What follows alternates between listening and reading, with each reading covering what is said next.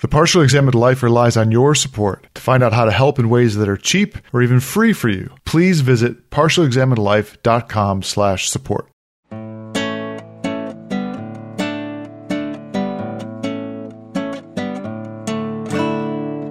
Hey, this is the Partially Examined Life, episode 166, part 2. We're still talking about Spinoza's Tractatus Theologico-Politicus. And last time, we surprisingly jumped a lot to the second half of the reading and talked about the political stuff and about natural right and stuff. So maybe now we should back up and look at chapter 12, which has a very long title, On the True Original Text of the Divine Law and Why Holy Scripture is so called and why it is the Word of God, and a demonstration that insofar as it contains the Word of God has come down to us uncorrupted. What's funny about those titles is they sound a lot more pious and straight-edge religious than they turn out to be, because it turns out that it isn't really the Word of God, except in this very general sense, you know. It's the Word of God. If you say of God means just like he defined it at the very beginning of the book. Like if you look how the ancient Israelites actually used of God, they could just be talking about like anything that's awesome. This is the sandwich of God, man. I always took it to be part of his rhetorical strategy to make a lot of room for religion until he makes it clear that religion and priests and religious figures really are part of the state. Subject to the state is what I should say. Subject to the state. So as far as the Word of God definition, that's section 3. I think that might be worth reading since we haven't done much reading from the text. But they, that is my adversaries, will insist that even though the divine law is written on our hearts, the Bible is still the Word of God, and therefore we may not say that it is mutilated and corrupt any more than we may say this of the Word of God. Truly, though, I fear that they, on the contrary, try too hard to be pious. They are converting religion into superstition. Indeed, verge, unfortunately, on adoring images and pictures, that is, paper and ink, as the Word of God. I know that I have said nothing unworthy of Scripture or of the Word of God, since I have said nothing that I have not demonstrated to be true by the clearest reasoning. I love that. That's a great rhetorical flourish to say, you guys are actually idolaters. Exactly. By putting so much stake in the Bible. And then he'll go on to say, well, what the Word of God means is just, this universal divine law, certain general principles that are there in Scripture. Not the text itself, not every literal word. There's lots of bogus stuff in there, but there are general principles that can be gotten out of it that are the Word of God. Yeah, he's always skating this fine line in terms of how pious he's being. And I think it's very easy to take some of his principles, as many subsequent people did, and try to apply them more widely and say, actually your tolerance should extend to atheists too, or why assume if you're going to say that some of this is metaphorical, some of this is reflecting of the dumb things that people believed in ancient society, but why insist then that the main points, the main historical points have been passed down intact? Or as far as this idolatry thing, I actually, in the book I wrote after I finished college, I had a kind of a personal revelation in there. The name of God itself, just the act of being pious and talking about lordly things, that itself is idolatrous, in the same way that you could say, I don't want to have pictures of God. You could say, just like the ancient Israel, I don't think you should even say God's name, or take it even further. I don't think you should even be talking religious talk at all. I think ultimately, if you were really spiritual, you would not try to put it in such concrete terms. So you could take Spinoza's logic and pull it very far. Except that Spinoza is fine with all the stuff that he calls fabrications, right? Truth and piety are disconnected. Your lack of piety could be caused by true beliefs, and your piety could be caused by false beliefs. In fact, for most people, their piety is caused by false beliefs. It's just that piety is just a matter of obedience to God. You know that God exists, and you know that you have to love your neighbor because that's the way you connect to God as well. And that's all you need. Whether it's one bit of religious trappings or another, it just doesn't matter. And it doesn't matter if you believe a lot of false stories about ancient times as part of your beliefs, except insofar as it gets you to be obedient. Yeah, when he's separating reason and theology, he puts reason on the side of truth and wisdom, and theology on the side of piety and obedience. And all of the prophets, all of the words of God, the word of God distills down to being pious and being obedient and loving your neighbor. All the rest of it, it's clearly all kinds of mistakes, and the prophets are talking from this point of view of their own context and experience, and all the rest of it has to be sort of interpreted. But that interpretation, as Spinoza says over and over again, is really pretty simple. Be pious, be obedient, love your neighbor. Mm-hmm. And this allows them to say there's no conflict between faith and reason, and they have their own domains, much like Kant. What do you guys think of that? This idea of two harmonious, separate but equal, non-conflicting domains. I think it's a valiant effort, but when you just lay down and you got a priest and you say, look, you have the piety obedience side. We have the truth and wisdom side. It seems to me that that's not going to go down too well. Well, even that, the priest doesn't get the piety and obedience side because of the ultimate position that the priests have with regard to the state that we've been talking about. But it is true that we ought to obey. Remember, there's that one little wrinkle where he basically says, so this is in chapter 15. So the core moral teaching of Scripture is to obey, and we know that's not in conflict with reason, and yet it can't be proven. So here's the ought is distinction coming up again. You can't demonstrate using science that we ought to obey the moral law and love our neighbors. So then why believe it? And then he goes into this account where, well, in this case, revelation is required. This is a case where, because science is not going to give us the moral law, revelation is necessary. And he talks again about the prophets and signs, the idea of these teachings accompanied by signs. But the thing that really stands out is the idea that there is this accord between what reason tells us about what's good for us and what's in Scripture, what's revealed to us. You know, again, because it's ethics, because it's normative, it can't be demonstrated in the way that math and science stuff can be demonstrated. But it's not totally outside of the realm of reason. It's not completely just this irrational thing. Oh, you have to have faith that loving thy neighbor is the thing to do. You could say, well, look at human nature and this and that. You could make arguments.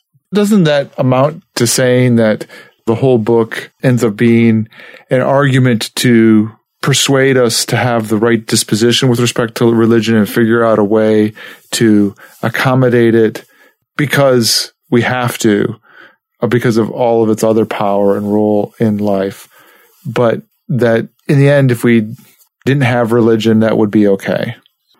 Maybe he really thinks that, but he does seem to say that we do need it because most people are not reasonable, and revelation has to fill in the gap for moral stuff. Plus, most people are not reasonable and they're not going to love their neighbors because you can show them philosophically that they should. They're only going to love their neighbors if you give them religion. Yeah. He does seem more closely aligned with Kant in that our moral precepts would come out of us through reason, even though you have it revealed in the Bible. It's not that they can only be revealed through revelation. They can be revealed by the natural light of reason as well.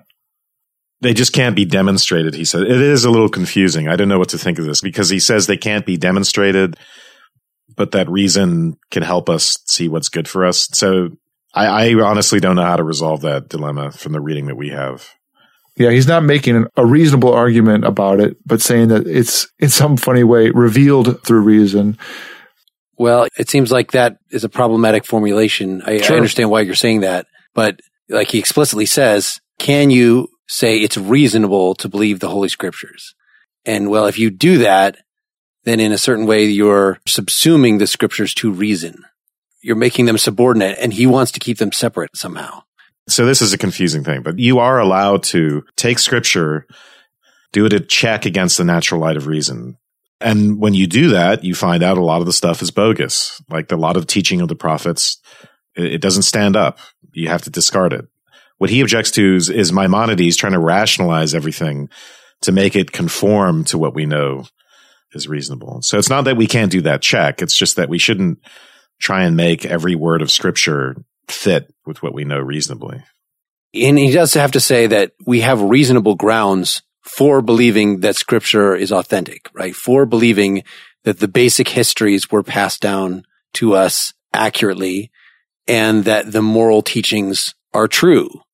And the moral teachings are true thing. If you're reading it properly, it says, love thy neighbor. And then you use reason and you see that that's the dictate of reason for what the good life would be as well. So that's a check. So it's chapter 15, section 7. We're getting down to brass tacks at this point, because then he says, well, yet since we are unable to prove by means of reason whether the fundamental principle of theology, that men are saved by obedience alone, is true or false, are we not open to the question, why therefore do we believe it? And so he says, I reply that I hold categorically that the fundamental dogma of theology cannot be discovered by the natural light. We cannot use science, we cannot use philosophy or reason to discover that men are saved by obedience alone. But then he says, or at least that no one has yet proven it. Yeah. That is why revelation is indispensable. But Mark, as you point out, there are other places where the implication is that, well, we can kind of derive that. If we can reason about what's good for us, if we can get moral precepts out of reason, then we should be able to at least approach that. Well, maybe it's the obedience part, because he says explicitly that obedience to God, which is the main thing that really the only thing that Scripture teaches, is equivalent to love thy neighbor. Yeah. But where do we get that idea that that's the equivalent? The love of your neighbor part is maybe something we could figure out through reason alone. But the way he puts it here, to find out that simple obedience is what we should do, like that's something that reason doesn't tell you. He says basically God is love at some point. And to know God, the only way to know it is to actually do it. The only way to know God is to participate in charitable works, revealing your love of your neighbor. That is actually the way we connect to God. Right. It's not believing anything. Exactly. It really is not believing anything except that we must obey God and that he's omnipotent and he's one, very, very minimal thing. Yeah, he has a whole section where he talks about faith and works, and essentially obedience to God or love of God is the equivalent of faith. It's a conceptual experience. And the works part of it, the way in which you manifest love of God, is love of one's neighbor. That's the way that you can tell if someone has the knowledge of God. And this is the weird part. And what makes it, I think he says explicitly someplace, can the heathens be saved? Yes. If they love their neighbor, then even if they've never heard of the Bible, yeah, they're saved. They are on the right side of the moral landscape there. But at the same time, he says, this is at the end of chapter 15, he wants to stress that the usefulness and necessity of Holy Scripture revelation he holds to be very great, for given that we cannot discern by the natural light alone that simple obedience is the path to salvation, and revelation alone teaches us that it comes from a singular grace of God, which we cannot acquire by reason, it follows that Scripture has brought great consolation to mortal men. So this seems, overall, this does seem kind of on the track of the odd is distinction and saying we can't derive fundamental moral precepts from science or philosophy. Yeah, because all it would tell us is that there would be more harmony if we cooperate, if you love your neighbor. Well, why do I care if there's going to be more harmony? But that gets back to the stuff we talked about earlier with the self-interest that drives us to form a state. I guess there's a little controversy about whether this was guided by reason or not, but that coming out of the state of nature to form a government, we do that as an act of self-preservation. And what I think I like about Spinoza is that it's not as dark and dreary as Hobbes. It is an act of self-preservation, but it's also a gesture towards self-flourishing. Yeah. Right? Cooperation. Yeah. To become what we can be, right? It's not so much of a rearguard action as an act of flourishing. And it's in our best self-interest, not in just our defensive self-interest. Yeah, he'll go on to say the ultimate aim of the state is to help us to be free. Exactly. Which is, by the way, is not unrelated to the love your neighbor thing, right? So if you think of it in Kantian terms as treating people as ends in themselves, which really means to respect their autonomy, to respect the fact that they are free entities. Similar idea that we see in the existentialists. Freedom becomes really like the fundamental guiding principle here. And it's one of the reasons he prefers democracy, by the way, because it preserves so many of the rights that we have in the state of nature. It's maximally preservative of those. The state should help us be free because that is ultimately our good, it seems to me, on this view. So there still might be, though, this is not directly responding to you, Wes, but a disconnect between, as Dylan was saying, how self-interest drives us. You might say reason in its basic form is instrumental reason. In other words, how do I maximize my self-interest as opposed to just, eating the cake that's in front of me? How do I think long term? But at the same time, the call to love your neighbor requires more. The maximizing your self-interest, getting you into a society points to the direction, but the loving your neighbor jumps in that direction quite a bit. So there's still a leap beyond what self-interest itself seems to dictate toward us. And maybe this comes to realizing, he has this notion we talked about at the end of our episode 25 of, instead of arguing for life after death, he argues that we actually have immortality now insofar as we are reasonable. We are partaking of our godly nature. Uses the same language here. Love towards one's neighbor by means of which each person is in God, to use John's language, and God is in each person. It is in your interest to be in God like that, but that doesn't really capture it.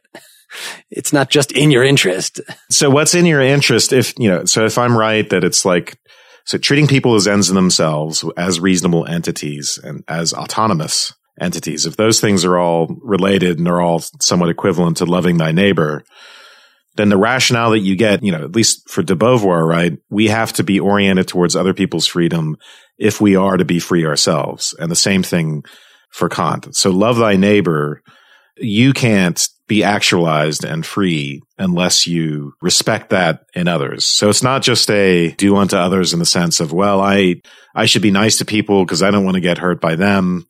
It's more direct than that. It's my well-being in the sense of my autonomy is directly tied to my comportment towards the autonomy of others.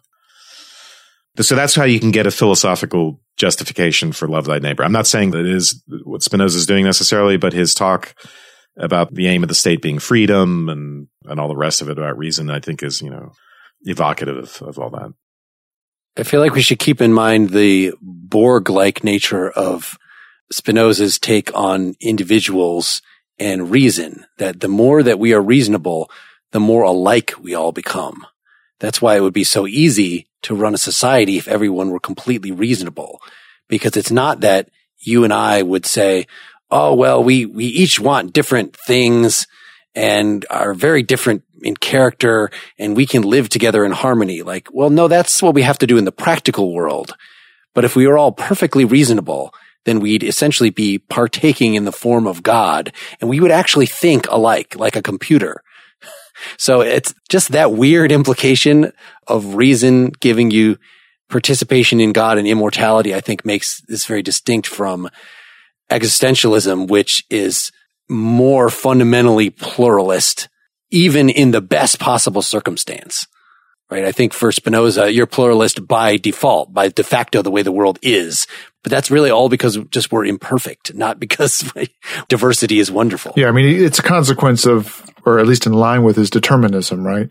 To the extent that everything aligns with reason, then everything would just operate smoothly, one thing after another, just like nature does by itself. Nature doesn't do anything wrong because nature just does what nature does.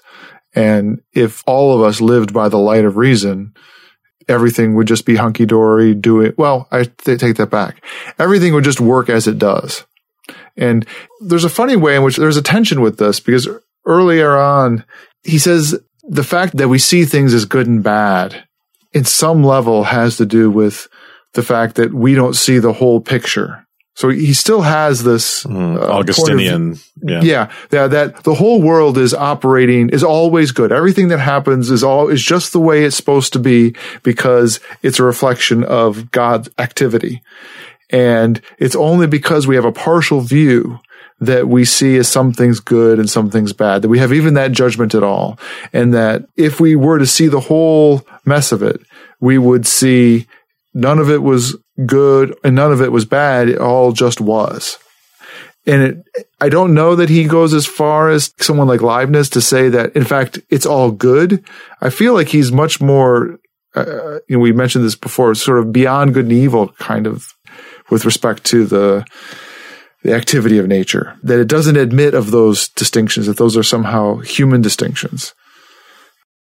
Yeah, it is weird that even though I was making this distinction before between right and good, he doesn't use the word good that often. Like you were saying, Wes, he uses beneficial. He's talking about interests. And in fact, maybe the ultimate unity, the love thy neighbor, maybe that's not a matter of diverting from in your interest, but redefining is identifying yourself with the whole, with God. So you're still pursuing self-interest.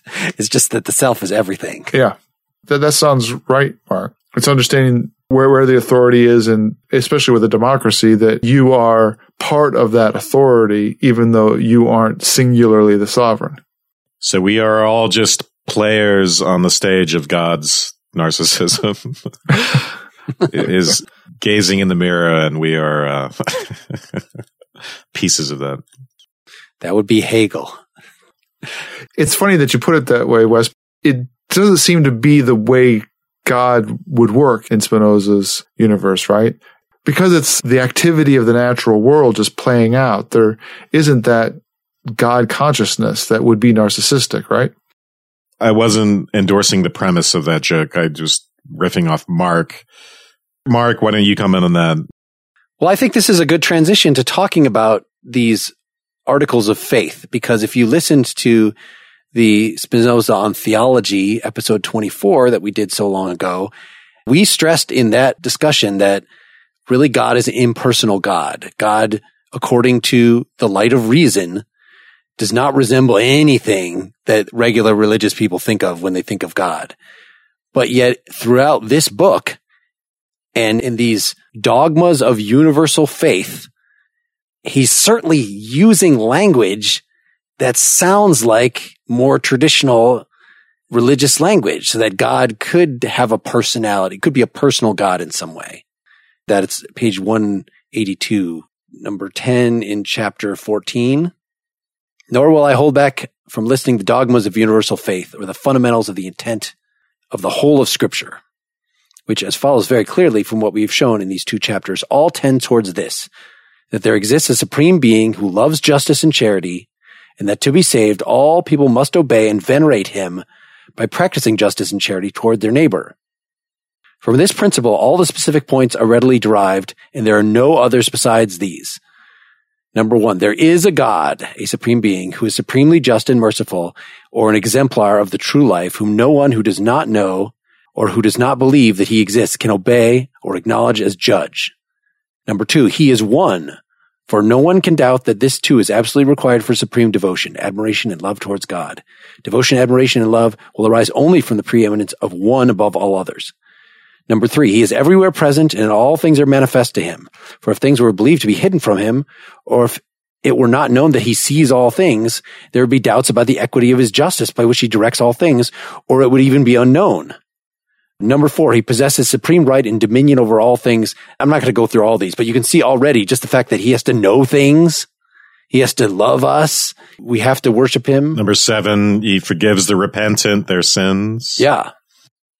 So what do you think about that? I mean, that seems to totally fly in the face. But yeah, he says this is the universal religion. Right. And all of this stuff, we should remind ourselves, this is meant to be the bare bones God, which is not subject to doctrinal dispute, right? All the specific doctrines that theologians argue about and that people get into fights about are, according to him, irrelevant. And the common person needs to know very, very little.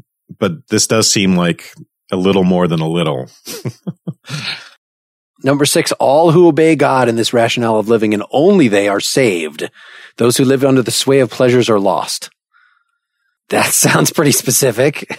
Yeah. And it sounds like the sort of thing another theologian might dispute, which means that he hasn't risen above that in the way that he wants to. But he says no one can fail to recognize that all these things absolutely need to be known, so that all men without exception may be able to love God by command of the law explained above. For if any of these is removed, obedience too is gone. But what God or the exemplar of true life is, for example, whether he's fire or spirit or life or thought, etc., is irrelevant to faith. So that's the doctrinal stuff I was talking about that gets people into fights.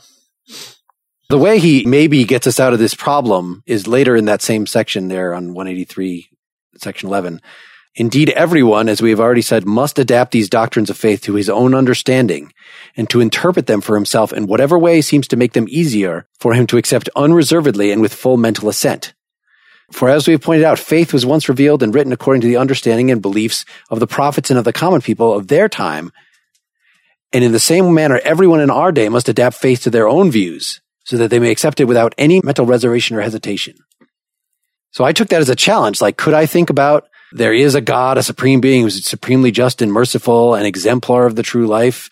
Well, if I throw away the specific idea of Jesus and throw away any notion of a guy who did something to create, but actually just say, I have faith that the world is in harmony, that we do not live in a Schopenhauerian, mad, insane setup like that, then instead there is justice and mercy in the world somehow. Like, I think there's a highly abstract way you could take that and be a complete atheist. Really. I think you're right. You could be a complete atheist because I think that he's taking out of faith any particular content. I mean, if you just keep going in that paragraph on top of page 184, for faith, as we showed, requires not so much truth as piety.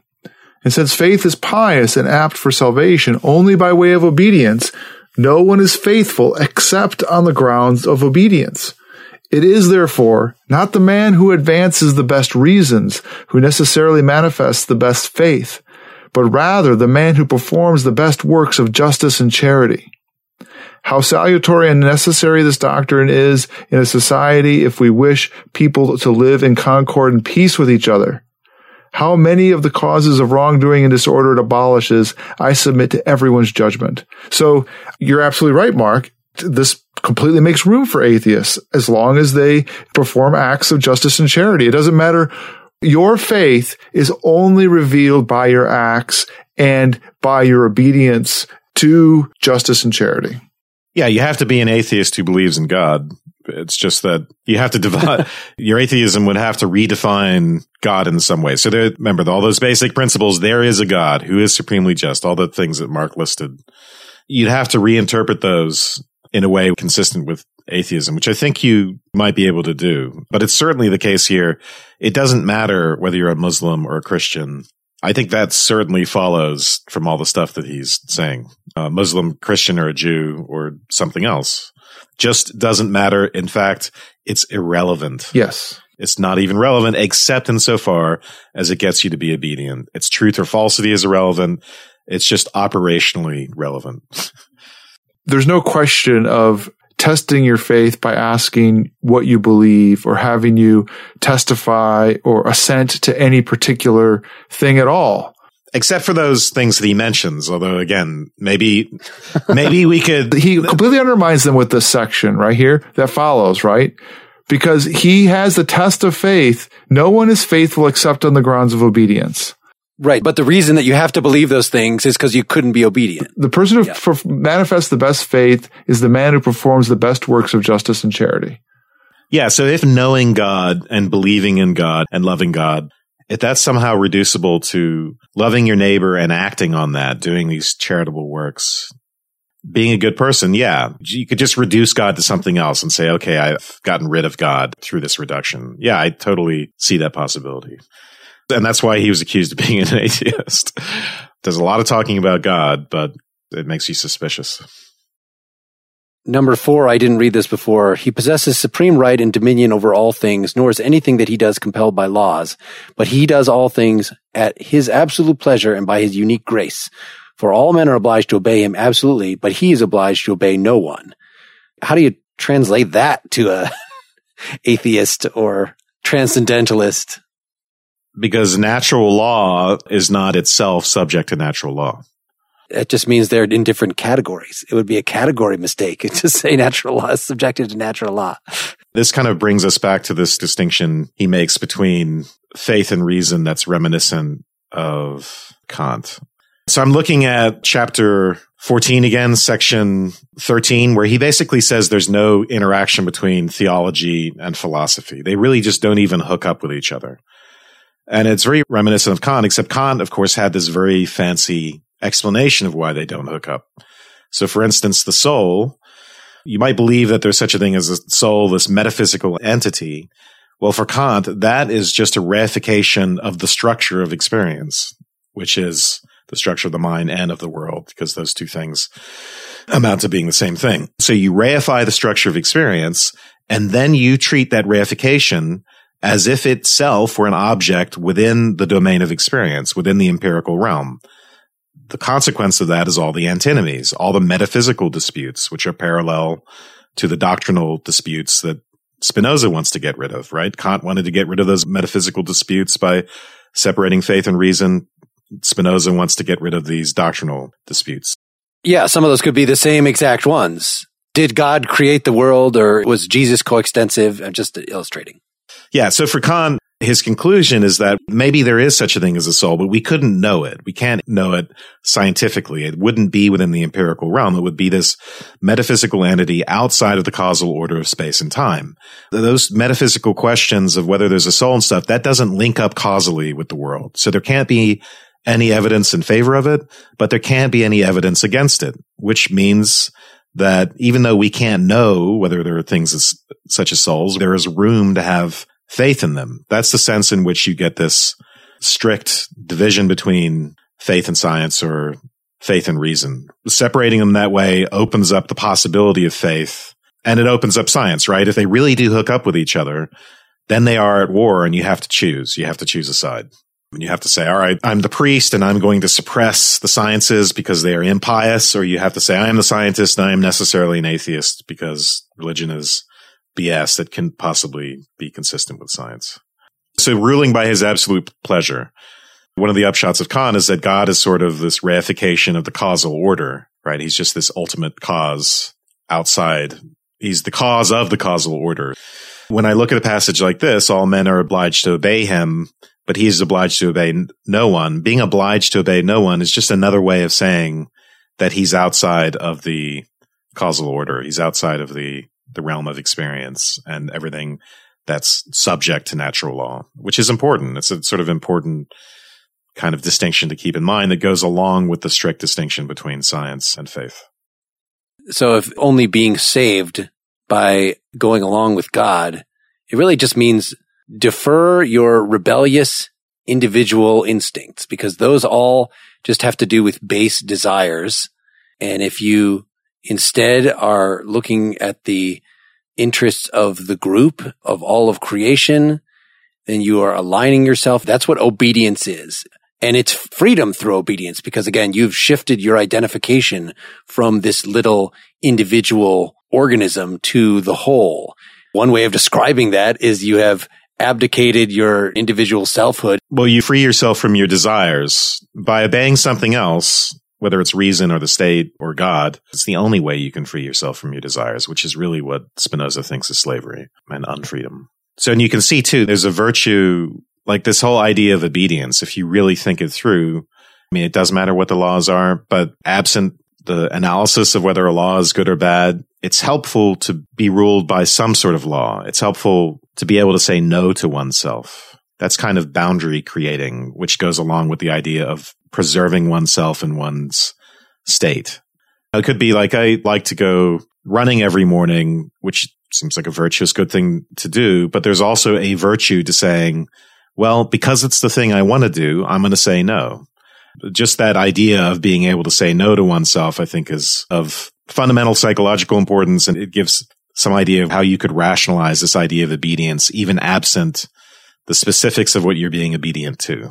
But if you're the one who's saying no to yourself, then you're not actually abdicating your freedom of choice there. It's more like if you say in advance, I'm going to obey the app that says when I should exercise and when I should eat, and subvert my desires to this thing. Well, you subject yourself to reason. So you could subject yourself to the state or to reason or to, in cases of where you're checking your own desires, you're still subjecting yourself to reason.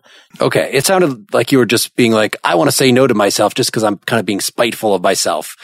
You know, the reasonable part of it, yeah, it wouldn't be to be spiteful to yourself. It would be for the benefit of exercising the faculty of being able to check one's desires. Let's say it would be like practice.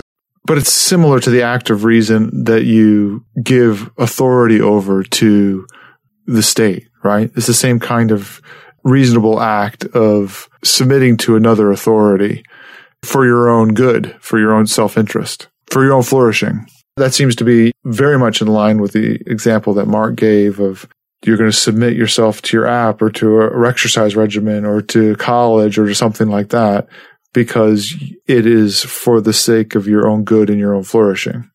We all need structure. Yeah. That's what obedience, on this account is about. Yeah. I think it's that issue of it. We all need structure is one thing that struck me about Spinoza reading him this time is as much as he deals with some of the beginnings and ends, the bookend cases, the state of nature and a little bit of what leads to the dissolution of a society. He really is not preoccupied with those things. What he's most occupied with is what is it going to look like when it's working well and everybody's just getting along and how that's good for us. Just take the example here. When you say, I'm going to submit myself to this regimen or that regimen, for Spinoza, he's not going to get all wound up about whether or not you're losing your freedom or something like that. He's going to be focused on the fact that, yeah, that gives you structure and that's good for you. And there'll be cases that you can kind of see over the edge of the paper of if the state is bad enough, you're going to have to rebel against it. But he's not really worried about that area very much. He doesn't want that to happen.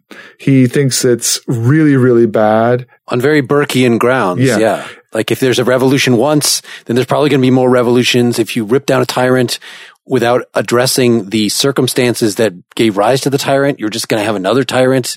Like that's just what happens with revolutions. You need to just move things forward by rational discussion. And if the tyranny doesn't allow that, something that will give eventually.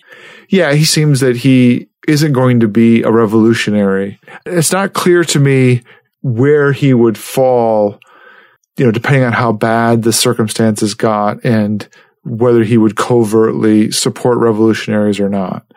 He says only if you have made a deal with God where he has promised to deliver you from your oppressors, like the Israelites. But otherwise, no. He explicitly says that. That doesn't seem so unique, Mark. I mean, it doesn't seem so hard to imagine that someone would feel exactly that way, that by revolting, I will get delivered from my oppressors, right? He doesn't take into account being enslaved, right? And whether or not as on that grounds that should you, because it's that government is unjust with respect to you, can you revolt against it? He basically isn't that engaged with the question of the right of revolution or anything like that. Page 241, I had a quote here, chapter 19.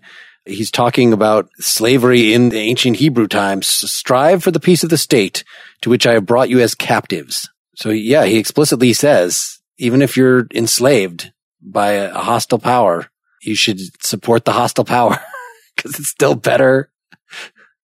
He's like a pretty hardline Hobbesian on this point. But I see where you're going. He shouldn't think like that. There's room within his views for one to give a different take. Well, but you also have to be careful in these sections whether he's analyzing the Bible and what the consequence of that is, or he's endorsing it. I felt like I should start one of those comedy shtick thing. You're a Bible nerd if, like, you use discussions of ancient Israel as the sole exemplars. Almost. He brings up England in the revolution there once, but almost the sole exemplar for your political discussion, the sole illustration of acting under different degrees of freedom and what you do in different circumstances. And he has a weird asymmetry. On the one hand, he says throughout, like, look, we don't have prophets anymore. He's going to say, even if you felt like God was going to liberate you from your oppressors, that doesn't happen anymore. Like, I guess I'll deal with that if you actually have reasonable, if you can produce the requisite miracles and you're teaching good stuff. Like, in other words, we have the same criterion available for us to judge you as possible prophet as they did back then. But he says early on, like, we just don't have prophets anymore. That's just as a matter of fact. So on the one hand, he's pointing to ancient Israel largely to tell the story about, look, hey, you want a theocracy now? Well, look back then when they actually did have a real theocracy, when they explicitly said, we are going to just serve God. Now, as a matter of fact, they were too chicken to go and serve God. So they kind of made Moses the only one who could interact with God. And they, in effect, served Moses. But at least it was Moses, things straight from God, which we just don't have that now. You cannot then take a government right now and have that government clutch the Bible and say, I'm going to be just like Moses and I'm going to rule over all you with that degree of strictness and treat you all like sheep in the way that Moses did. There's a fundamental asymmetry between the past, that part of the history, and the present, such that we can't do that. Even though he says, look, we actually have the same justification for believing the crux of the Bible now that the people back then did for believing in the prophets, right? So again, it's through even the miracles, but it's the miracles that we read about. I want to talk about our sponsor, St. John's College Graduate Institute. The Graduate Institute is the master's degree granting arm of St. John's College in Santa Fe, New Mexico, and Annapolis, Maryland. It's a program that's dedicated to the thoughtful reading of and serious conversation about the greatest books ever written. The classes at the St. John's College Graduate Institute are much like PEL episodes. They are roundtable seminar discussions where the books are the teachers and the faculty members are tutors who come to learn as well. They don't simply dominate the conversation or ask leading questions. The students run the show. It's worth emphasizing, besides the fact that generous financial aid is available, two things about the Graduate Institute. You get to live in a great place while you're attending, and you have some flexibility about how quickly you complete the degree. There are actually two campuses. You can live in either Santa Fe, New Mexico, or Annapolis, Maryland. Both towns are great historic towns, and you can actually transfer freely between those campuses while you're getting the degree. Both campuses have a summer term, and students can get their master's degree either in 4 summers or they can continue their studies in the fall and spring. So it's convenient if you're a teacher or retiree. Completing a degree in 4 summers is a convenient way to go. But if time is a factor, the fastest way to complete a degree is just to begin in summer and continue on for 4 semesters, which will give you a degree in hand by August of the following year. While you're attending the Graduate Institute, you can stay on campus for the summer term in both Annapolis and Santa Fe. If you're in Santa Fe, you can live on campus year-round. If you are a PEL citizen, fan, or even casual listener with an interest in joining other like-minded individuals in a more formal, intimate setting to engage in the serious contemplation of the great works of literature, philosophy, history, theology, mathematics, and science, please check out the St. John's College Graduate Institute. For more information, visit partiallyexaminedlife.com/SJCGI. Do you feel like we have given sufficient motivation for believing that the Bible is useful? So that this is chapter 15. One of the fundamental disagreements that Wes and I were having last time was, for instance, does he really think that miracles happened at the time? I was reading Spinoza to say, yes, they did. We just need to interpret them as not deviations from, we need to interpret them in light of the philosophy of science in a sensible way. But there were miracles, and those were the proof, along with the fact that the prophet was teaching authentically good works, as you could confirm yourself by reason. I saw this quote in chapter 15. Should we believe the miracles as described in the Bible? Yes, because we know that the main historical narratives of the Bible have been passed down to us uncorrupted. Why we know that, I don't know. Here's the quote. This is why we too are obliged to believe in Scripture, i.e. the prophets themselves, on precisely the same grounds, teaching confirmed by miracles. Since we see that the prophets commend justice and charity above all things and plead for these alone, we deduce they were sincere and not deceitful in teaching that men are made happy by obedience and faith. And because they also confirm this with signs, we are convinced that they were not speaking wildly or madly when they prophesied. Mark, you and I don't really disagree on this. It's just that there's Okay. Yes, there are miracles, but they're not miracles. They're not violations of the nature or of the natural order. So we can call them miracles as if we like. They're really just coincidences. And yeah, the prophet can interpret them in a way that their revelation is reinforced by that. And you could call that a sign from God. You could call it I say, give me a sign and it starts raining. Well, it's not that God jumped in and made it rain at that point. That was going to happen anyway for all time. That was preordained if we're determinists. But in the sense that God is the primary mover behind the causal order, then he did make that happen. And because it was unusual, someone could point at it as a sign. It was unusual enough. Right. So we can call that a miracle. Like functionally, it's a miracle or a sign. It serves that role in making the prophets certain of their revelation. And I guess Spinoza thinks it's confirmatory in some sense, even though it's not really a miracle in the strict definition of, Well, and part of it is the status of as a miracle is also partly due to our ignorance and the ignorance of the prophets, right? They just didn't know enough to have understood the causal chain there. It's both those aspects. I think Mark's right to emphasize that because it is odd. There's no way around the oddness of saying that those signs, because at this point in the reading, he's trying to tell us that this is in the why believe it section. Why do we believe that obedience is necessary? And he's saying, well, revelation is required, but also we do have to bring our judgment to bear on this and see if we can obtain a moral certainty that's similar to the ones the prophets had when they got the revelation in the first place. It's not like a sign is going to appear to us to give us certainty about what we're reading about. The other quote I'd picked out was just on the next page, which it sounds so much like William James. Yeah. It's crazy this far in advance. It is a sound judgment to accept this fundamental principle embracing the whole of theology and scripture, even though it cannot be demonstrated by mathematical proof.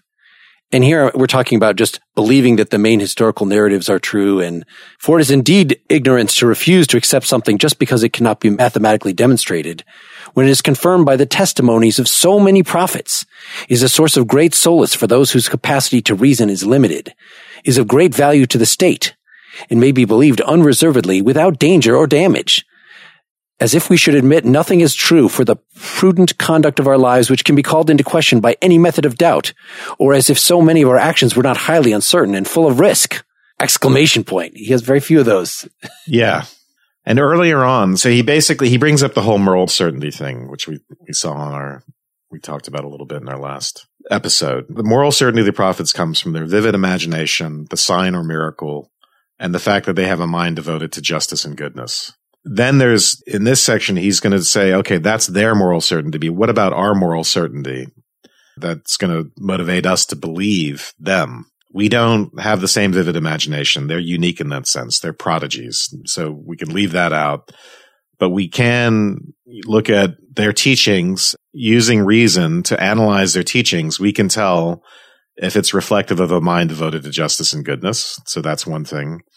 And then there's the miracles, which it's really hard to figure out why he thinks, with all the stuff he said about the Bible, with all the debunking and all the stuff he said about how so-and-so wasn't really the author and there's so much of it is corrupt, it's unclear why we're supposed to believe these old secondhand accounts of miracles. How that could ever give us any sort of moral certainty, it doesn't make sense to me. The nugget that I got out of that does make sense is this idea that you can look at the Bible's fundamental teachings and say, well, is that in accord with an ethics that we would get just by reasoning without the Bible? And if they really line up really well, then that's a good piece of evidence. And I think he's saying that here. It's either part of his rhetorical bent to try to make it as easy as possible for reason to rule, and therefore not overstepping the bounds and overemphasizing rationality, a la someone like Maimonides, right? Where he's most interested in reason being the arbiter as much as possible, and probably more fundamentally, there being able to be freedom of thought and speech in the society.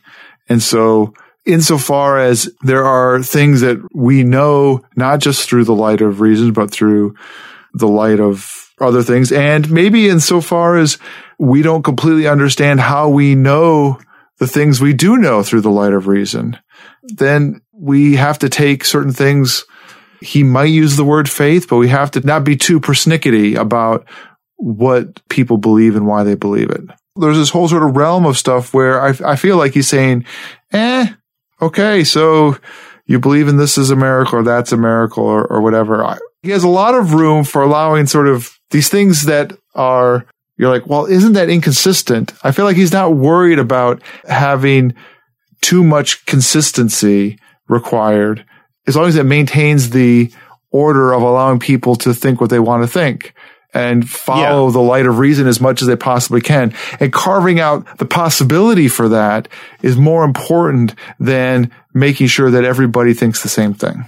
Yeah, and we know that the prophets are saying conflicting things and things that are just wrong about whether God has hands or stuff like that, right? So it's completely irrelevant whether someone believes that stuff. What's important about those revelations is that they stimulate obedience. And that just complicates the question of what he means by the revelation being confirmed by a miracle. I mean, what's being confirmed is just that we ought to obey, that there is a God and that we ought to obey God. That's it. It's not that God has hands. It's not that God looks like this or that or any of that stuff. Well, and he also thinks it's just reasonable for us to believe the main historical outlines, like that Jesus existed, that Moses and the ancient state of Israel did exist.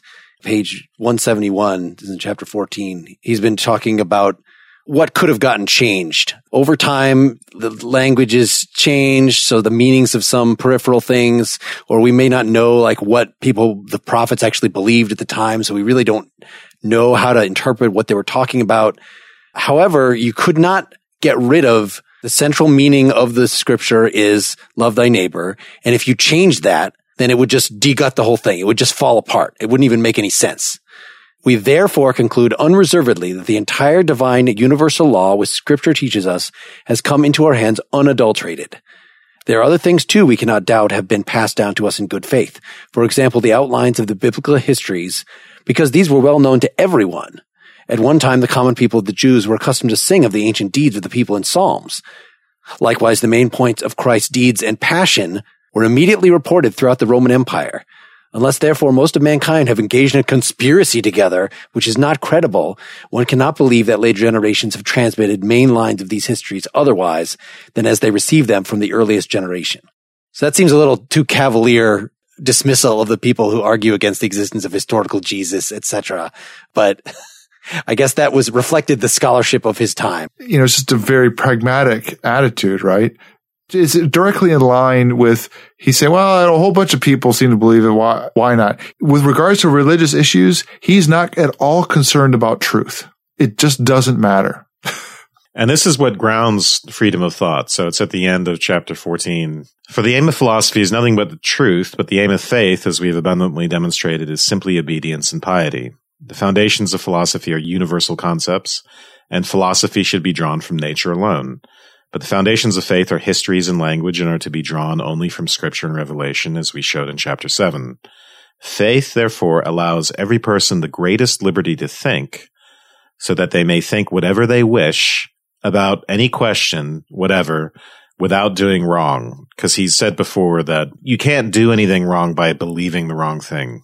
You can't lack piety by believing the wrong thing. You can only lack piety by doing the wrong thing, by doing something uncharitable, for instance. You can only by disobeying. So that's the tension that we have. We should just read what his definition of faith is. This is in chapter 14, 180. On the basis of the foundation we have laid down, faith can only be defined by, indeed can be nothing other than, acknowledging certain things about God, ignorance of which makes obedience towards him impossible, and which are necessarily found wherever obedience is met with.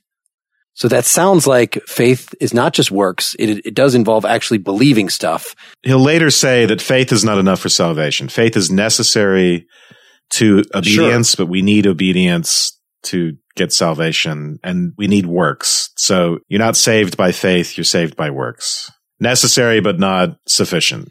But faith is necessary for works, he thinks. And you might say, oh, of course I could do a nice thing. Like, why do I have to believe anything to do a nice thing?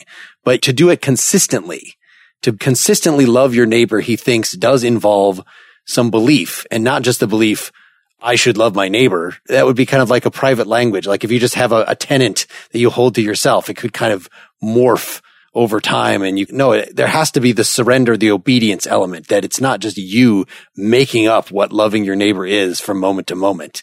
That would not be probably disciplined. Yeah. And then he just goes on to say differences in belief are irrelevant, that faith requires not true dogmas, but pious dogmas, even if those dogmas are false. Whatever moves the mind to obedience, even if it's false, that's good. As long as the believer doesn't know it's false, that would be a problem. So what I want to emphasize here is that faith grounds freedom of thought because it lowers the stakes. It just doesn't matter what you believe. Yes. This is something where I really sympathize with Spinoza, because I think a lot of the things that people argue about politically, they're just really not actually as relevant as they think they are. They're bullshit. So that's my political cynicism, is sort of, I'm reading some of that into Spinoza here. He's cynical about religious specifics. He doesn't think they matter, and I think he's right. He also goes so far as to believe that even following the law is similar, that we need to be careful about making too many rules. Because making too many rules is going to just encourage vice. And that, in fact, we ought to be not worry too much about how people are even behaving, as long as they're basically behaving okay. I don't know that I saw that in Spinoza. I thought he said you get as many rules as you want about action. It's just about belief, is really that government is really treading where it should not tread. It's the end of 20 that he says that you're just encouraging vice if you have too many rules. Yeah, the sovereign has the right to make as many rules as they want. But yeah, if they want to stay in power and for the sake of the good state, he's pretty libertarian, obviously. So that leads us into the free speech part of things, which comes out of this idea in chapter 17 and then goes off on a tangent in 18 and 19 on other things, but comes back to it in 20, which is that the foundation for freedom of speech is or freedom of thought, first of all, is that we can't transfer all of our right to the sovereign. Sovereigns actually can't control our minds or emotions fully. There are things that they can control to some extent. They can persuade, they can manipulate, but fully they can't do that. So it's just not transferable. We retain that right because we retain the power. The power is not fully transferable.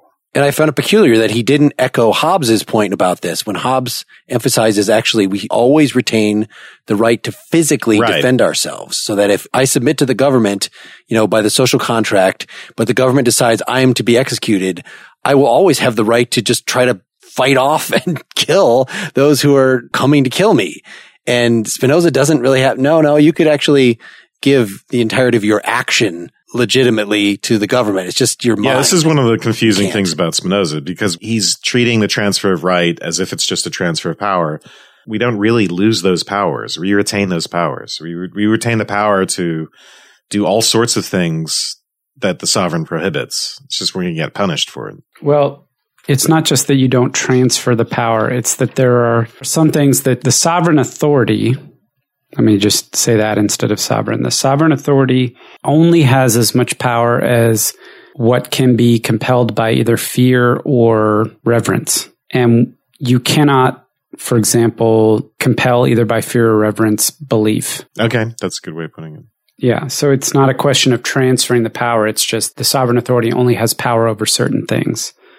Or Spinoza hasn't heard of Room 101, apparently. I'm glad you brought that up. It was exactly that point that, he says, well, for example, the state can't make you hate somebody or love somebody because those are dispositions and it's not under the power of the state to sway that. And my thought was, I thought exactly of Orwell and Room 101, because when the hero in Orwell is compelled in Room 101 to turn on his beloved, I thought, well, Spinoza just couldn't comprehend, and that what Orwell was trying to do was trying to paint a picture where that was exactly the case. For me, that was on page 250, where he says controlling minds is oppressive. So he returns to that in chapter 20, so chapter 17 is where it first comes up. So, in vain would a sovereign command the subject to hate someone who had made himself agreeable by an act of kindness, or to love someone who had injured him. You think immediately of Room 101 and Julia, right? Yep. I'm in a different part of the text. So I'm in the Political Treatise, chapter 3, section 8. So too, by what rewards or threats can a man be brought to love one whom he hates, or hate one whom he loves?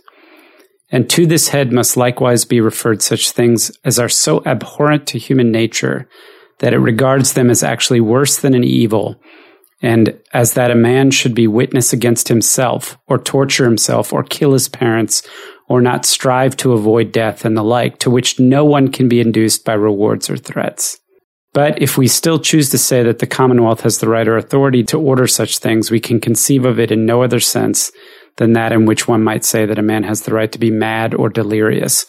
And I was put in mind of Orwell talking about, I'm sorry, I'm forgetting the characters' names, but the one who's part of the inner circle, who Orwell thinks is his friend. And he says, don't you see, we're trying to create a society where children hate their parents and rat them out. And that is exactly like this secret place that Spinoza can't conceive could possibly be the case, is exactly what Orwell was trying to portray. And in a weird way, it binds these two texts together, and it tells a story over hundreds of years about something that we've seen the evolution over the Enlightenment, where this thing that we think of as so abhorrent and inconceivable in Spinoza's time, that it's not even metaphysically possible, right? It's not possible to sway somebody. By the time of the 20th century, it becomes something that we can conceive of and fictionalize. And it was a really weird bookend, and I don't know if it was intended on the part of Mark, I guess, who drove the readings, that these things would come together, but it certainly did for me as well. No, it's always just serendipity. Yeah, I mean, and you could call this treatise Notes on Factionalism, right? Factionalism is the thing that recurs over and over again, and it's just, he's talking about Orwell's nationalism, nationalism broadly conceived. So there's so much in common between the stuff that Orwell is thinking about and Spinoza is thinking about here. What's in Room 101? What is it that you can do to really control people's minds to the point where they might hate a loved one? Well, it's the worst thing in the world, right? That's what's in Room 101, which is really personal. For Winston, it's rats. And so what it is, it's trauma. And it's through trauma that you make the collective, the group, the faction, a place of intimacy, right? O'Reilly putting his arm around Winston in between torture sessions in a way that's reminiscent of his mother's protective gesture or the refugee's protective gesture towards a child, even as they're getting gunned down. The whole goal and what it means to love Big Brother is to make the collective seem like it can be a place of intimacy, seem like it can be like a person that you can relate to. And it takes trauma to push you there. So that's how you get nationalism, is basically the way you get people to hate those who they love. It's factionalism. So I think it's completely relevant here because he's on and on about what factionalism does to a society. So even though he's saying you can't control people's minds at this level, and I think he's right to some point in his talk of factionalism, he understands that factionalism could turn parents against children and brother against brother and so on. Yeah. And in his society, they have Sunday school, the Jewish community equivalent, the trauma of the particular faction imposing its young people to thoroughly attempt to brainwash them. And he wants to at least keep that authority away from private individuals and sects and put it in the hands of the government, which then in turn will be restricted by the fact that he thinks that it will destroy itself if it employs such crazy things. Yeah, so that's the other argument. One of them is just that, and in chapter 20, he repeats this idea that it's impossible for a person's mind to be absolutely controlled.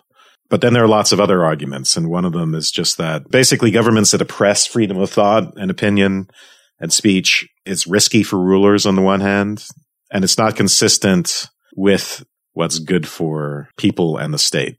Section 3 of chapter 20, page 251. So while conceding that they may by natural right employ a high degree of violence in governing and arrest citizens or liquidate them for the most trivial reasons, nevertheless, everyone will agree that this is not consistent with the criteria of sound reason. Indeed, rulers cannot do such things without great risk to their whole government. Hence, we can also deny that they have absolute power to do these and similar things, and consequently that they possess any complete right to do them. For as we have proved, the right of the sovereign authorities is limited by their power. So they don't have the right to do it because they don't really have the power to do it. They don't have the power to do it because you can't completely control men's minds, and because your government will self-destruct if you do that too much. But then this third thing, which is kind of weird for him to bring up, because as Mark pointed out, he doesn't bring it up that often, that it's not beneficial, which is a whole different standard than that of right. Isn't it in line with the second criteria, the third criteria of self-preservation of the government? So you could, a monarchy or a tyrannical government. Yeah. I mean, it's in line with self-preservation, but, I'd have to think about that. What's weird about it for me is that on the one hand, you're admitting that you can do this. It feels a little bit like he's being sanguine about the likelihood of a government being this oppressive. Because he thinks the state will fall apart. That seems cold comfort if, your state is around for 50, 100, 300 years while you're being savagely oppressed and, it falls apart eventually. That seems like cold comfort's the right word. There's freedom of thought and then there's freedom of opinion, right? Those are two different things. So a state could really punish your free speech. They could prevent free speech, but they can't, as he says, by the supreme right of nature, everyone remains master of their own thoughts. So leaving aside the Orwell example, the idea is that no matter what the regime, you're still in your own mind. You're free to think what you want. But he refers to some of this earlier where he has language like, you agree to do these kinds of things even when the state, says to do it. And he has a lot of culpability of people agreeing and conceding to authorities above them. But that's in the realm of action. So the way he ends this, he said, yeah, the sovereign controls everything related to action, but heart and mind, you possess that. That's between you and God and your freedom of thought. All I'm wondering is, and I basically agree, but I'm kind of wondering how awesome that is when you're, like on the rack just before you go into the Iron Maiden, or that you're enslaved, or that you are, sitting at a prospect of debilitating and poverty because of your role as a serf and with no possibility of getting out of that circumstance because of the structure of the government that you're in that's been true for hundreds of years. I get it. I understand it as part of the stability question. But if you're not in a place where you have a government that is tolerably designed for the flourishing of all of its citizens, it seems pretty rough. You remind me of apparently one of the more famous quotes out of here, but it's from one of the annotations that he wrote after the fact. It's on page 271 of our version. It's an annotation to chapter 16. A person can be free in any civil state whatsoever. For a person is certainly free to the extent that he is guided by reason. However, contrary to what Hobbes says, reason recommends peace without reservation, and peace cannot be had unless the general laws of the state are maintained inviolate. Hence, the more a person is led by reason, i.e., the freer he is, the more resolutely he will uphold the laws and obey the commands of the sovereign authority whose subject he is. Obedience is freedom. War is peace. Yeah. Obedience is freedom. I was considering this as just part and parcel of the optimism that we see in Plato and Boethius about, if you're evil, you're not going to be happy. And so the same is going to go for a state. If you're a tyrant, it's just not going to work out for you. You're not going to achieve worldly success, just kind of denying the fact of that apparently truly evil people or regimes in this case can achieve their goals and be successful. Like there's just, by definition, part of the faith in God is that you don't believe that you believe the world is ultimately just. He might historically be right, though, the history may have borne out, it seems to me, bears out the idea that those regimes just don't last very long. Who cares, right? Who cares if you only last for 50 years? Who cares if you only last for 10 years or 100 years or 500 years, whatever it is, right? Clearly, you need to identify with the bigger whole, Dylan, and not just your own individual short life. Come on. Spinoza's not saying it's not a bad thing. I think this is a good segue into the purpose of the state. And this is section 6 of chapter 20. We've talked about power and right and the state being necessary to not be in the misery of the state of nature. But this is a more positive account. So section 6, it very clearly follows from the fundamental principles of the state, which I explained above, that its ultimate purpose is not to dominate or control people by fear or subject them to the authority of another. On the contrary, its aim is to free everyone from fear so that they may live in security so far as possible, that is, so that they may retain, to the highest possible degree, their natural right to live and to act without harm to themselves or to others. It is not, I contend, the purpose of the state to turn people from rational beings into beasts or automata, but rather to allow their minds and bodies to develop in their own ways in security and enjoy the free use of reason, and not to participate in conflicts based on hatred, anger, or deceit, or in malicious disputes with each other. Therefore, the true purpose of the state is, in fact, freedom. Yeah, that's the most awesome paragraph in the whole book. That's the climax.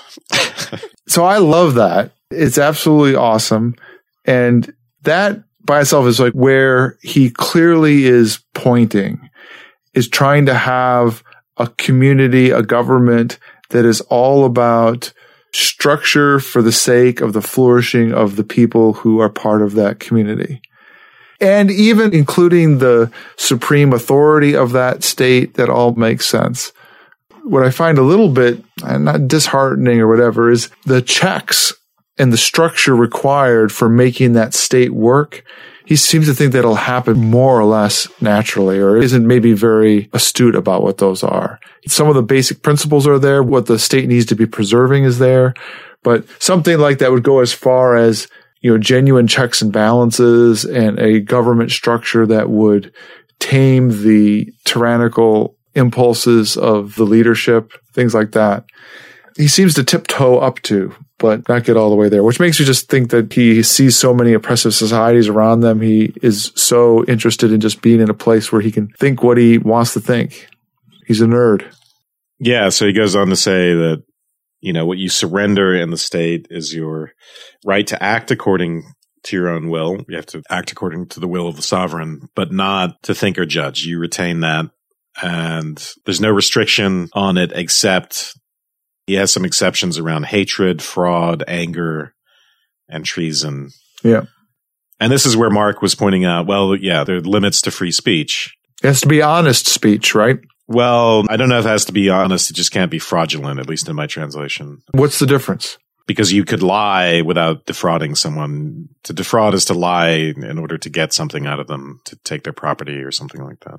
I think we're reading the same translation. Mine says that provided they speak or teach by way of reason alone, not by trickery or in anger or from hatred, or with the intention of introducing some alteration in the state on their own initiation. So trickery, fraud. So the limits to free speech, that becomes a very, very complicated subject. I would read Spinoza as putting in those general caveats, but probably being quite a libertarian, really, when it comes down to it on those things. Yeah, I think that's so. right. For instance, the problem with saying something like, well, let's outlaw hate speech or racist speech is that, first of all, there are actually benefits to people being able to express their hatreds in society as opposed to simply acting on them. But aside from that, it comes down to, well, what's racism? Some people now have very, very broad definitions of racism, and it could be as simple as a microaggression. So then your task comes down to defining that and saying which particular expressions of racism are okay and which aren't, and based on what criteria, when they're actually criteria independent of that, which have to do really with harm and that really are not racism specific. So for instance, you can't say, just go up to someone on the street and say F you. That's kind of the fighting words restriction, or yelling fire in a crowded theater. And I would even say, marching through Catholic neighborhoods, if you're Ulster Unionists. I see that as an act of intimidation. There are lots of exceptions for free speech that surround the idea of harm, actual harm. But you can't just say, oh, well, it'll be okay as long as we're just going to outlaw the bad things, the bad people's bad thoughts and the bad things they might say. That, of course, is a slippery slope because, people disagree about what's good and what's bad. And that's really where a lot of the political debate lies. So you would really just be ruling on, in many cases, for one side of a political debate. I think when someone like Spinoza points to the freedom of thought and the importance of it, we have to take that really radically, I think. We have to say that it's important actually that people have the freedom to have bad thoughts, that they have freedom to have sinful thoughts, licentious thoughts, hateful thoughts. It's when the speech verges on action that becomes a problem. We don't want people to act on those things. But trying to purify their thoughts, purify people of all their bad thoughts is actually not the way to get them to behave. And he even says that in here. The more you deprive people of the freedom of speech, he says in section 11, the more they resist. So the more you try and purify people's thoughts, I think the more bad action you're going to get. The quote you just read doesn't mean what you just said it means, though. It doesn't talk about purification or bad thoughts.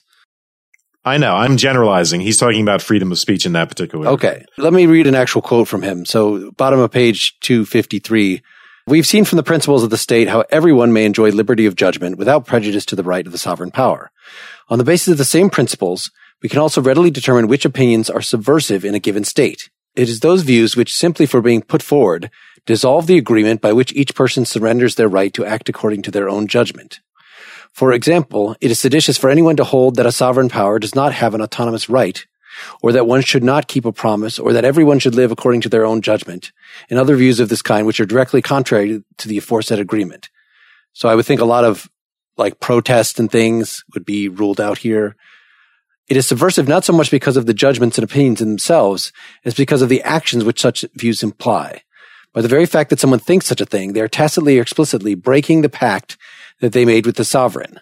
Even thinking such a thing, not that you should necessarily try to outlaw it because you really can't, it is still bad.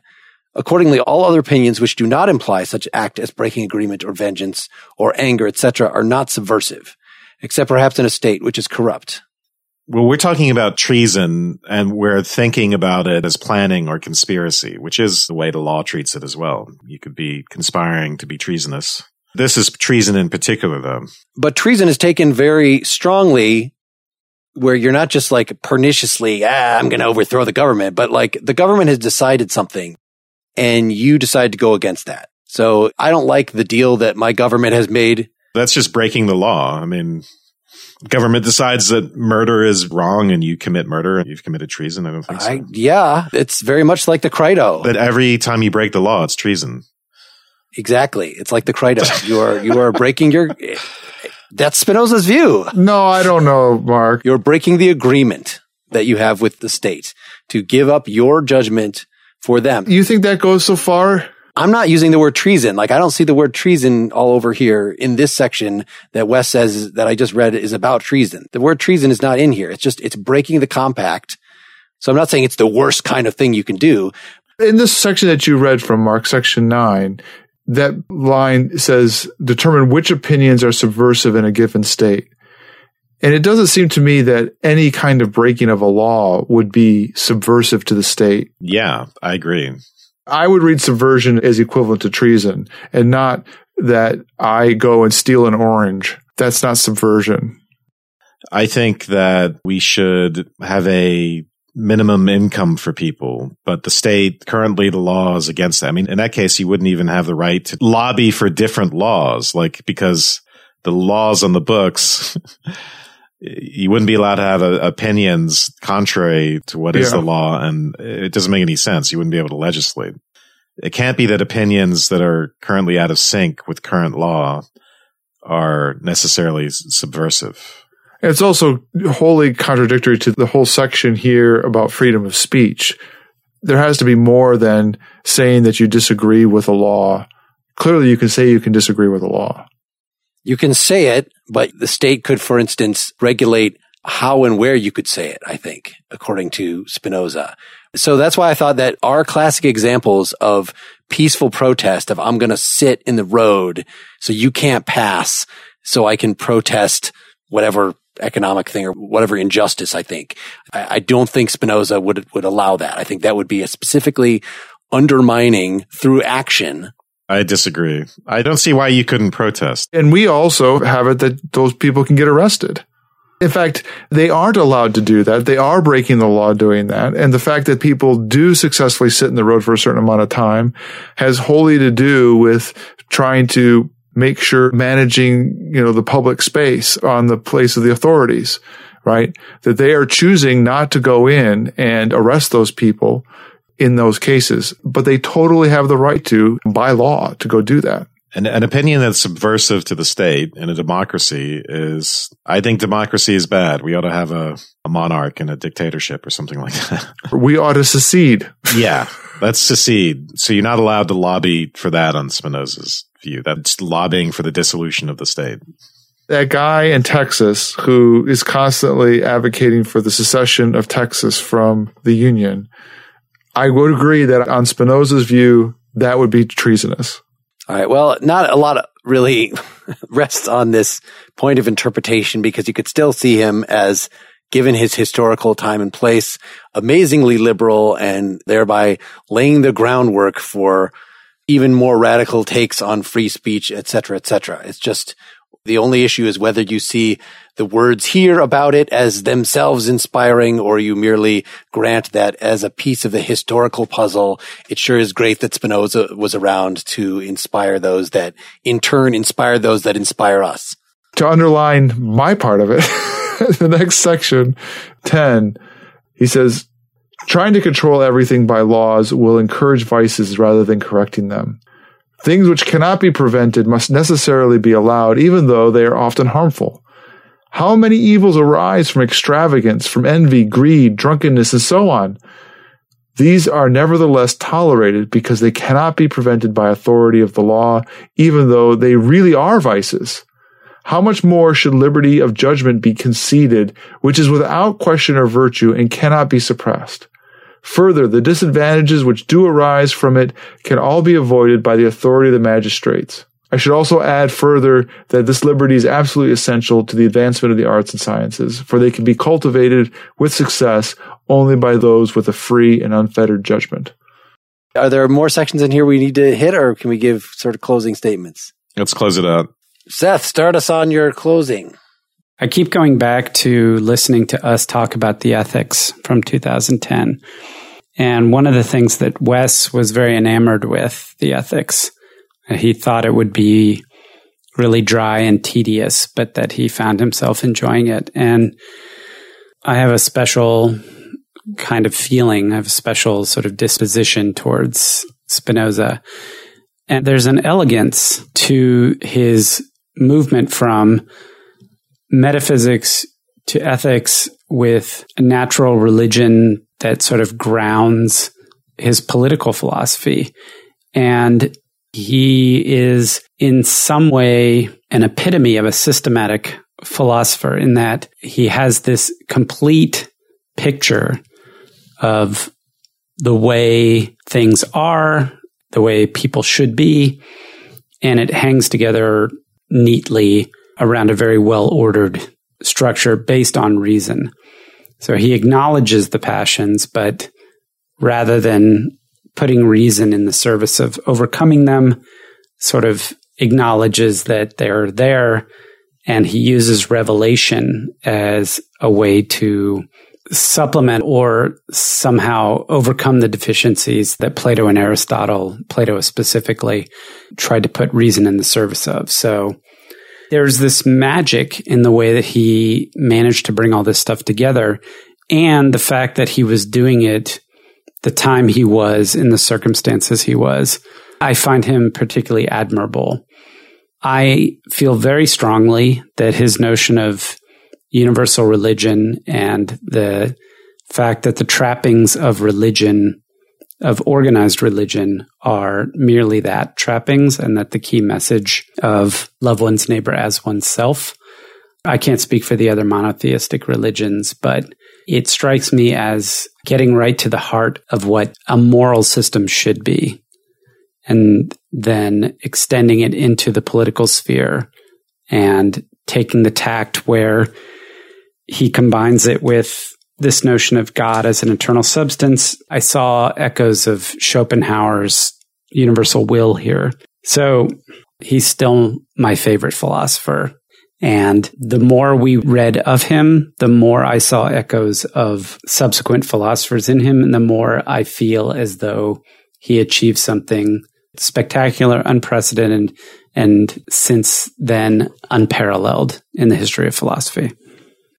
Well, I guess I would generalize what I was just saying about my take on his free speech in terms of I don't admire him as much as I admire people who he influenced or rose removed from that. I just think that he himself, even though he was very much in favor of things like not reading the Bible literally, which is, I think, great, but he was so careful, at least in this treatise that had specific audience in mind, of skating a thin line so as not to offend people, yet it gives rise to these things. We had some back and forth about, well, maybe piety is just a matter of action.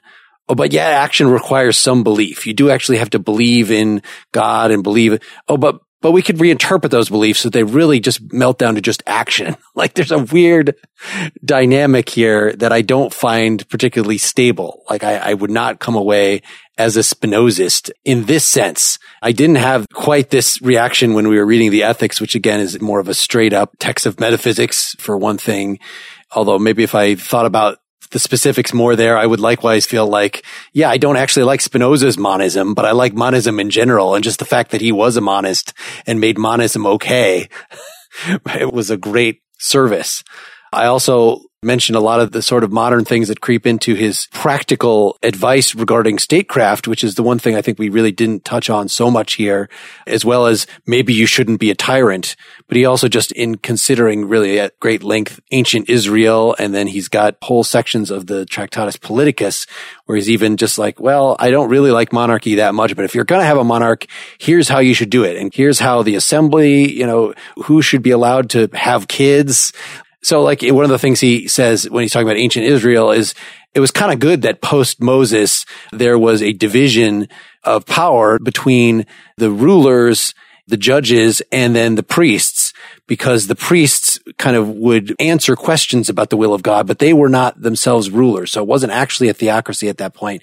So in other words, he's advocating separation of powers, which is a very forward thinking thing to think back then. And there are lots of other examples of just little things like that you could, again, see some shape of ideas that were hugely influential in the future.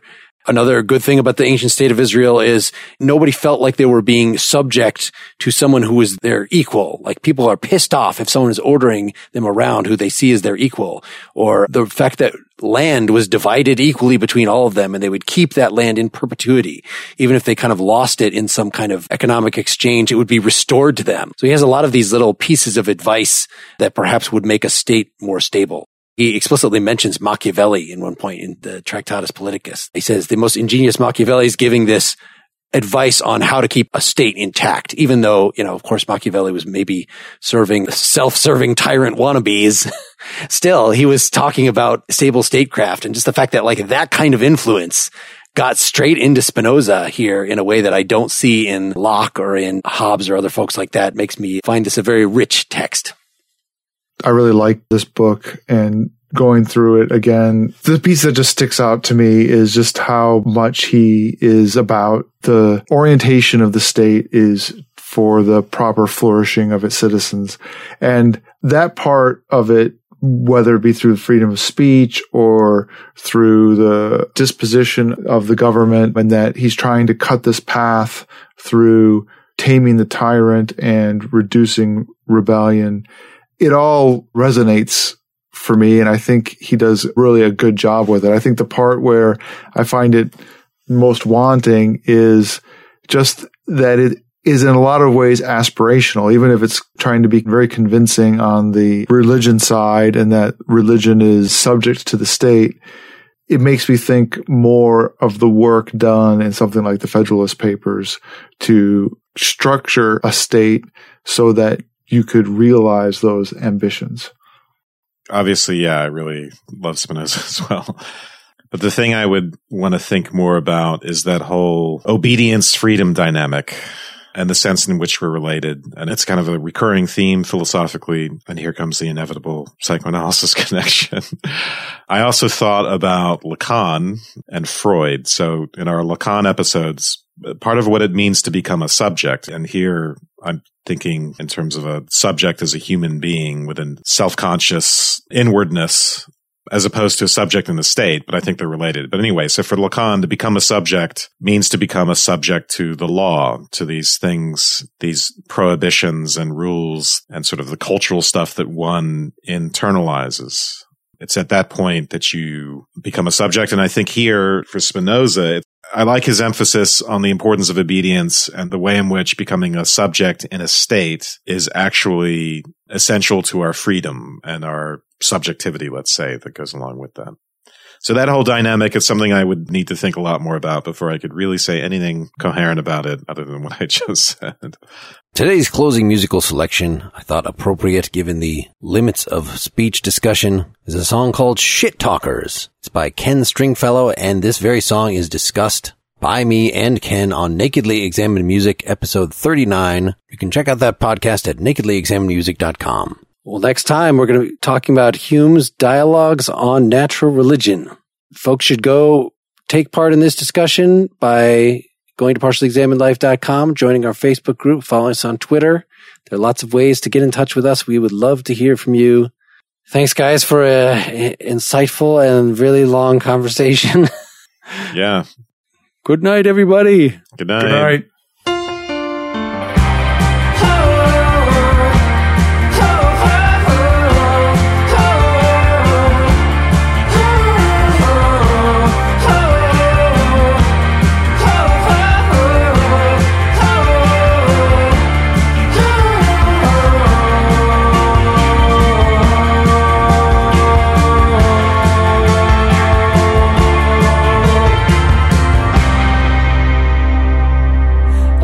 Sign. It was an overnight wait. Kids in the clubs won't even touch this stuff. It's a hard sell. Act not, heaven act not. Stay a hand, 'cause I can't recall telling me how I feel the hurt. It was so real.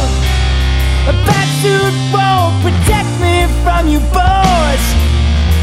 You should have come to me first. Who's gonna help you now? Shit talkers. Who's gonna help paint your skies? All the unpaid beauty thieves. Back when you started, there was envy all around. You and your sedative sides became so acquainted. Well, paranoia's antiquated. I was into you 'cause you were so understudied. But take it all back, 'cause I don't want your blood money. You were into me for the last time. I got news for this town.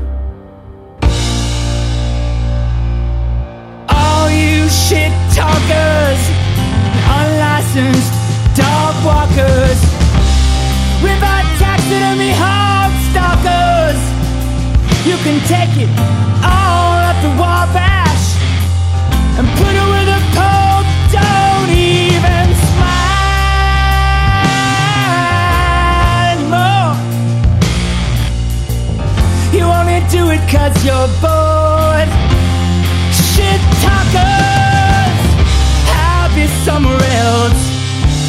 Do what I always did, keeping the streets safe from American kids. Back when you started, there was envy all around. You and your sedative sides became so acquainted. Paranoia's antiquated. I was into you 'cause you were so understudied. Well, take it all back, 'cause I don't want your blood money. You were into me for the last time. Oh, but innocence had never